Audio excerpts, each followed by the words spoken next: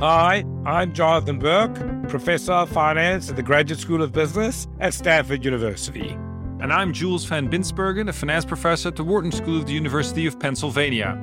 And this is the All Else Equal podcast. All right, welcome back, everybody. In today's episode, we're going to talk about short selling regulation. And before we dive into the specifics of short selling, it's probably a good idea to first talk about what is it about regulation that we see it fail so often and makes it so hard. What do you think, Jonathan? Well, Jules, when the 2008 crash happened, it was all this regulation. I couldn't help but think, what were the legislators passing the regulation thinking? Were they just thinking, well, the reason the regulation didn't already exist is the past regulators were just not as bright as they were? That these new regulators, they understood the world much better, and they were going to pass these new laws, and then there was never going to be another crash. And, I think that's a pretty naive view, because if you look in history, you'll find that after every crash, legislators tend to pass a lot of legislation, and then we have crashes again. Yeah, so in many ways, I think the problem is that regulators are just spending effort regulating the previous crisis. In the theme of our podcast, I think that regulating the previous crisis and thinking that it will never happen again is an all else equal mistake. If it was so easy to make sure it would never happen again, then why has it happened so many times in the past? After the 1929 crash, there was a lot of legislation passed, and that didn't seem to work. And why is that? And so I think for that reason, the next crisis that we're facing is almost by definition going to be through things that you didn't regulate the last time. Because of the regulation that you pass, you're changing people's behavior because they are changing their behavior in response to the regulation that you put in place. And that changed behavior may in fact contribute to the occurrence of the next crash. So yes, you may have prevented exactly similar crashes you had the last time, but what about all the other things that you've changed that may actually increase the probability of a different type of crash or crisis in the future? Yes, Jules, I would say it's a classic all else equal mistake. They passed regulation for the current world, assuming the world isn't going to change. But of course, the world changes, and in particular, the world changes in response to the regulation. And so the new crash looks different to the old crash precisely because that regulation is passed. It's a dynamic game between regulators and the regulated. The regulators pass regulation, so the people who are being regulated now can't do what the legislation says, so they actively search for other things to do, and their behavior changes. And so we need to think about, is there a better system? Can we set a set of rules in such a way that the market does the enforcement for you to the largest extent possible, so you don't have to interfere with it the whole time? Exactly. So as you've already alluded to, the point is you need to design a system that dynamically changes in response to the changed behavior. By allowing market forces to act, since those are always reacting to current situations, it automatically adapts. And so today what we want to talk about is one of the most effective market systems, and that's the ability to short sell. A short sale is selling a share of stock that you do not own. And I think at this point, it's fun to go through how I used to explain this to undergraduates. How can you sell something you do not own? And so my fun little story went like this. I would say to them, okay, guys, your next door neighbor's going on vacation, and there's a chair in your next door neighbor's house that you've always liked. And you take the chair out of their house and you put it in your house. Now, your next neighbor's on vacation. They don't know that the chair's gone. Nobody misses. Nobody is worse off. And so long as you replace that chair in exactly the same condition as it was before they left, no harm is being done. And that's essentially how short selling works. Now, what happens when your next door neighbor comes home? You've got to make sure that that chair's still there. But let's say, wait a minute, do you want the chair in your house? Well, you don't actually have to replace the chair that came out of your next door neighbor's house. If you can find somebody else's house who's on vacation and take that chair, exactly the same chair, and put it in your next door neighbor's house, no harm is done. And that's the analogy for stock. So what you do is, I say have a share of stock in my account. I give it to somebody, so they borrow my share of stock. And so long as whenever I need that stock, it's replaced in my account, I don't care. And so there are two places where I might need the stock. Anytime I wish to sell the stock, the person that's borrowed has to give the stock back to me. Or if the stock pays a dividend, the person who borrows it must make up the dividend for me. But subject to those conditions, it doesn't matter. And so there's a market out there for borrowing stocks. I really like the furniture example that you gave, Jonathan. So there's something else that I can do with the chair. If I think that the chair is too expensive in the marketplace right now, and your neighbor's on vacation anyway, can you not just take the chair, sell it on the market for the high price? What you hope for is that before your neighbor comes back, the price of the chairs drops. You quickly buy it back from the market, you put it back in your neighbor's house. And then you've made a profit off the fact that the price of the chair just dropped. And your neighbor never really noticed the difference. In fact, we don't have to be so secretive about it, right, Jonathan? You can just tell your neighbor, can I borrow your chair and pay you some convenience fee for using it, and then do the exact same thing, right? In reality, with stocks, you just go to somebody and you say, can I borrow your share? And you often don't have to pay anything, because if there are lots of people not using their chairs, there'll be a big supply of these chairs. For sure. Right? Yep. Okay, so now we understand how you could borrow the chair and sell it, and your neighbor will never miss it, and you can make money if the chair goes down. So how does that translate into stocks? Well, so suppose that Tesla is a stock that you think is overvalued and it's trading at way too high a price. Now, how could you benefit from that high price? How could you bet on the price going down? Well, the first thing you need to do is borrow the stock. And so I come to you, Jonathan, you run an index fund and you have tons of Tesla shares anyway lying around. And I say to you, Jonathan, can I borrow the Tesla stock from you? And you say, sure, here's the stock. Now, what I do with the stock is I go to the market and I immediately sell it so that I get the money from the stock. Now, I've agreed with you that I return the piece of paper that is the stock of Tesla to you in a year from now. And what I'm hoping for is that in that year, the price of Tesla will go down so that I can buy it back from the market a year later at a much lower price. You will never notice the difference because you had the same piece of paper in your hand before and after. I've made money from the fact that the price of Tesla has gone down. And Jules, you used a year as an example, but it could be any period of time. If I don't need the stock for 5 years, you can keep it for 5 years. If I need the stock the next day, though, you have to give it back to me. And the way you do that is you find somebody else. And you borrow the stock from them and you give me the share of stock, or you buy it back in the market. It's up to you. It's exactly like when your neighbor comes back from a holiday earlier or later. When you find another chair, the exact same thing is true with the shares. That's basically how stocks work, right? When a short seller wants to sell a stock, they borrow the stock from somebody, they sell the stock with the idea that the stock will go down in price. And when it goes down in price, they buy it back and return the share, and they make a profit. And of course, if the stock does not go down, it goes up, you lose a lot of money because you have to buy back the stock at a much higher price. I mean, if you buy a share, the worst thing that can happen is that the price goes to zero. But if you short a share, then, it can go up to really high levels. And you can lose a potentially infinite amount of money. So it's a very dangerous activity, but it still allows you to bet against a stock. Now, why is that a good thing? Well, I think the first thing that we need to recognize is that prices serve an important role in the economy because stock prices give us signals about what activities are valuable and what activities are not so valuable. And the stock price of a firm tells us exactly how valuable society thinks a particular activity is. And so if a particular activity is overvalued, say the price is too high, that gives the wrong signal to other agents in the economy. Wouldn't you want somebody to step in and fix that problem? And that's what a short seller does. It's a dynamic form of regulation. So let's imagine you have a company where there's fraud going on. And the people committing the fraud are really smart. All the accounting rules that are in place for the purpose of detecting fraud, they make sure all look good because they figure out a way to commit the fraud without it coming out on the accounting statements. So if you just rely on regulation, the fraud doesn't come out. But let's say you allow short selling, and let's say there's a particularly smart short seller who can see through the fraud.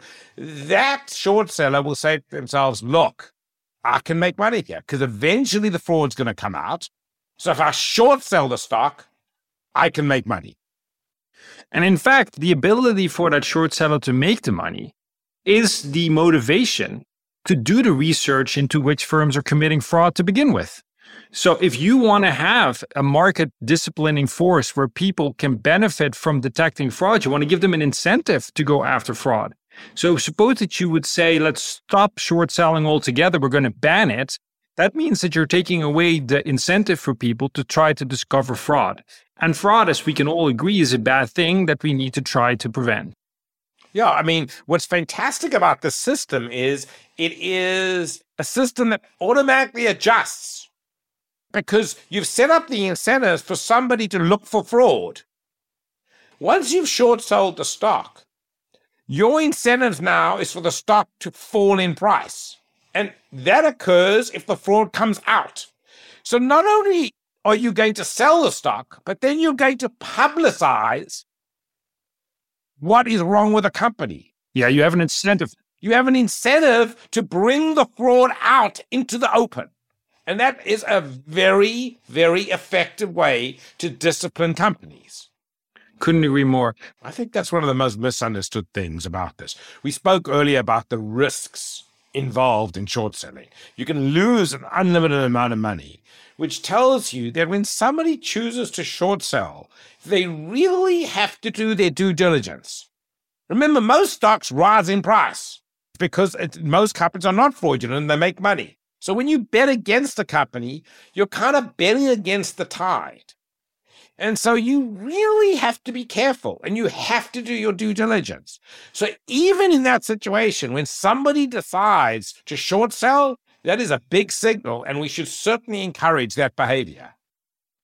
And it certainly can be very effective too, right? I mean, if you see how companies go out of their way to prevent short selling or how much they're trying to discredit the motives of the person that is doing it, I think it's clear that companies do not like this. But, sometimes it's just necessary and companies deserve to be exposed to it. So, Jules, I think this is a good time to introduce our guest.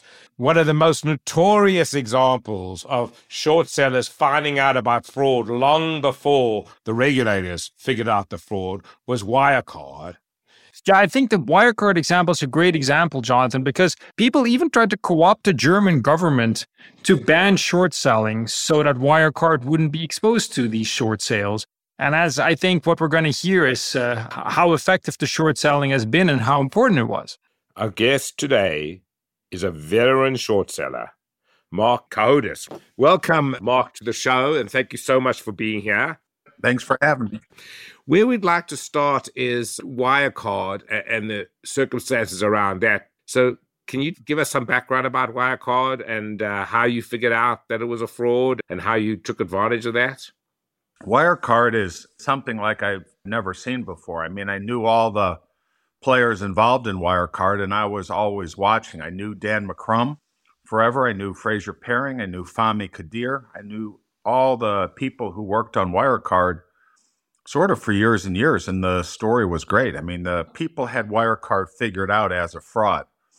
The problem was the German regulators, including the guy who's now the new chancellor, who was the finance minister, they were all in on it. Was in on it, and the company used extreme tactics to quiet the skeptics. I mean, I think at one point they got a hold of Fraser Paring and shoved him in the trunk of a car to scare the living shit out of him. They had McCrum, the writer for the FT, followed. And I spoke out and I said, this just can't be.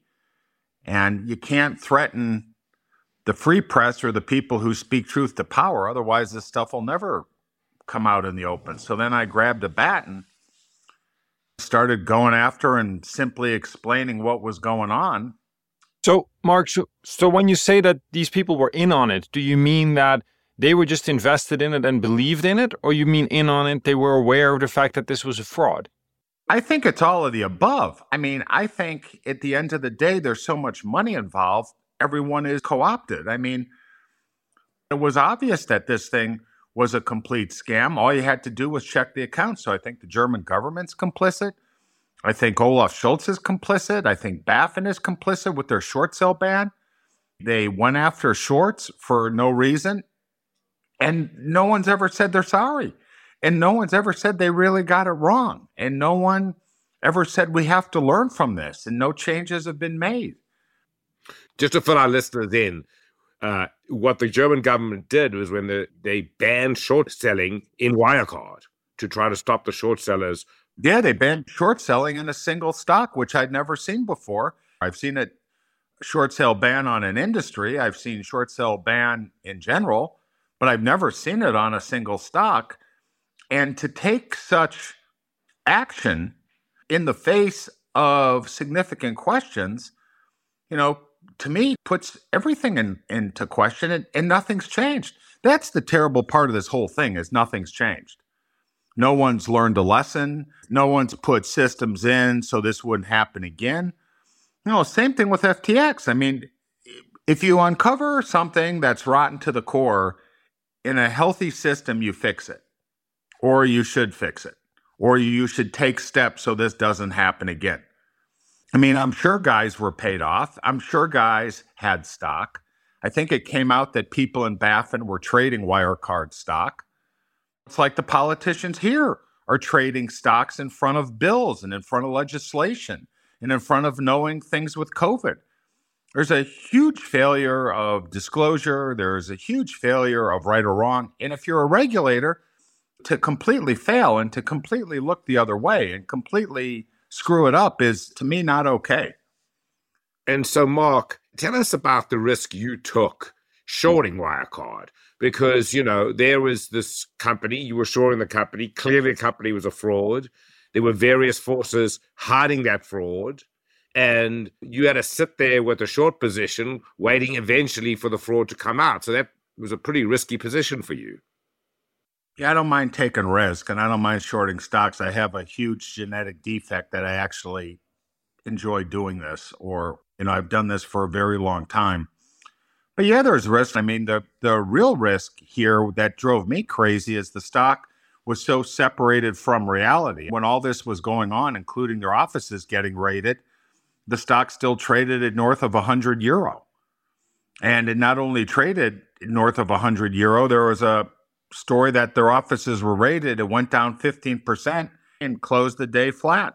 So clearly the stock was manipulated. The question is, by who?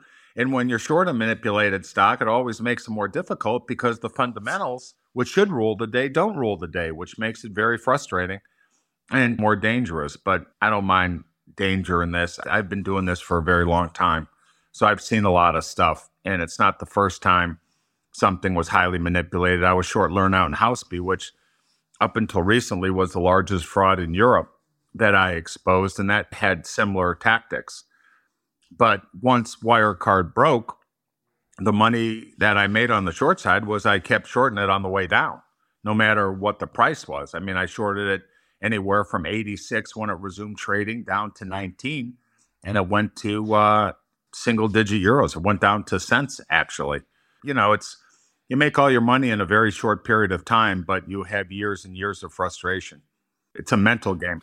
So, Marc, to take a step back, why do you think it is that short selling with the public has the bad reputation that it has? Where do you think that bad reputation comes from? That's a really good question, and it's a multi-pronged answer. Certain of people who short stocks are bad actors or bad operators where they put out a story to get people scared so they sell the stock, what people would call short and distort. Or I call these smash and grab guys who put out articles or blogs or whatever, and they write all this crazy stuff about a company. They get people scared. The stock goes down. They cover it the same day. Those guys I can't stand. So those guys, I think, give people a bad rap. Two, people like me who don't really exist anymore go after these bad companies. And sometimes if it takes years, months, whatever, and you get the job done in exposing it. So you have no natural allies. No one's your fan. The company hates you. Analysts hate you. Guys who own the stock hate you. The retail hates you. And I call it really in general messenger shooting. They don't listen to the message. They'd rather shoot the messenger and shoot the messenger to discredit me or someone who has the story, and people don't want to listen to the message. I mean, if you two are perpetrating a fraud, you would rather poke fun at me than have my story come out.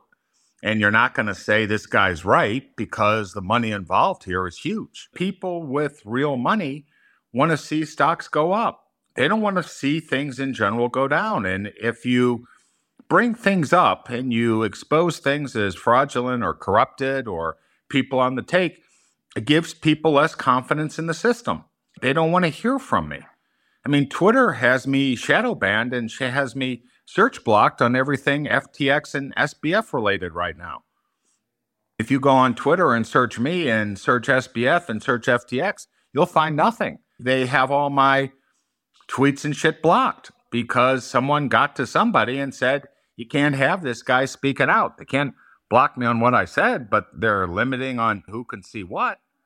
Because I have journalists going back and saying they can't find my tweets, and someone looked at it, they have me shadow banned and they have me blocked and they have me search blocked. You know, by and large, it's a dangerous ass game. I mean, I exposed this fraud in my medics, which happened a couple of years ago, and the CEO bribed a senator and got the FBI to come to my house and tell me to quit tweeting and quit talking about it. And the FBI told me in front of witnesses, if they have to come back, there's going to be consequences. And that's been publicized. And the CEO of my medics was indicted and he went to prison. And the whole thing wouldn't have happened if it wasn't for me speaking out. So I've been investigated, I've been threatened, I've been bullied, I've been pushed around, you know, the whole thing. And not once on this visible stuff have A, I've been wrong, or B, I've been investigated plenty of times, but no one's ever had anything on me, and I'm 62. It is puzzling to me that thinking people in high positions don't fully appreciate how important having a vibrant short-selling sector is to keep the economy honest and keep the playing field level. I agree. I think one of the problems is the guys setting the rules are politicians and people who take an extraordinary amount of money from interests other than skeptical forces. They take huge money from Citadel and even FTX to keep things status quo and or make things more difficult for me or people like me than need be. Because if you listen to me, FTX goes from 32 billion to zero. So a lot of people lost on that. A lot of people are pissed off.